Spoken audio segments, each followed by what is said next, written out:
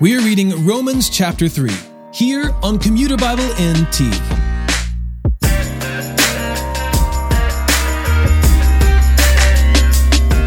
Here in chapter 3, Paul poses a series of questions from an opposing party's point of view, as if he is being challenged by someone making arguments against his position.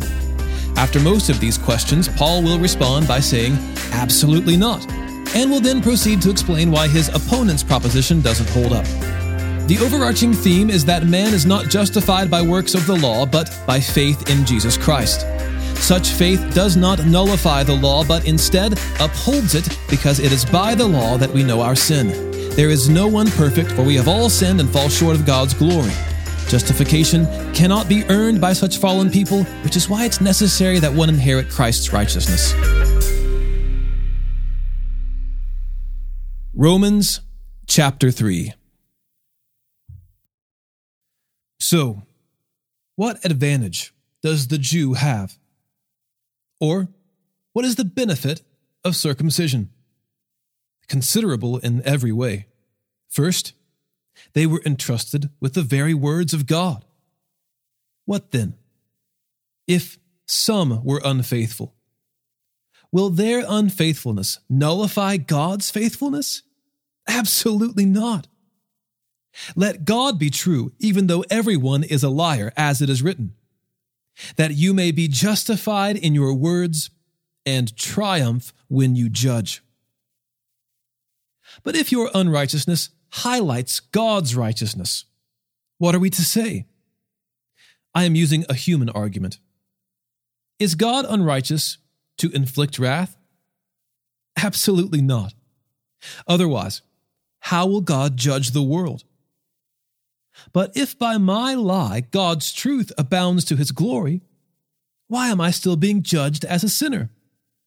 And why not say, just as some people slanderously claim we say, let us do what is evil, so that good may come? Their condemnation is deserved. What then? Are we any better off? Not at all. For we have already charged that both Jews and Greeks are all under sin. As it is written, there is no one righteous, not even one. There is no one who understands. There is no one who seeks God. All have turned away. All alike have become worthless. There is no one who does what is good, not even one. Their throat is an open grave. They deceive with their tongues. Viper's venom is under their lips. Their mouth is full of cursing and bitterness. Their feet are swift to shed blood. Ruin and wretchedness are in their paths, and the path of peace they have not known. There is no fear of God before their eyes. Now we know that whatever the law says, it speaks to those who are subject to the law, so that every mouth may be shut and the whole world may become subject to God's judgment. For no one will be justified in his sight by the works of the law, because the knowledge of sin comes through the law. But now, apart from the law, the righteousness of God has been revealed, attested by the law and the prophets. The righteousness of God is through faith in Jesus Christ to all who believe, since there is no distinction. For all have sinned and fall short of the glory of God. They are justified freely by his grace through the redemption that is in Christ Jesus.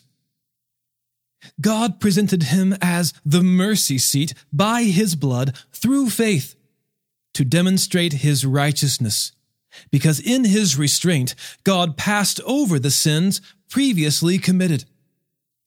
God presented him to demonstrate his righteousness at the present time, so that he would be just and justify the one who has faith in Jesus. Where then is boasting? It is excluded. By what kind of law? By one of works? No, on the contrary, by a law of faith. For we conclude that a person is justified by faith apart from the works of the law. Or is God the God of Jews only? Is he not the God of Gentiles too? Yes, of Gentiles too, since there is one God who will justify the circumcised by faith and the uncircumcised through faith. Do we then nullify the law through faith? Absolutely not. On the contrary, we uphold the law.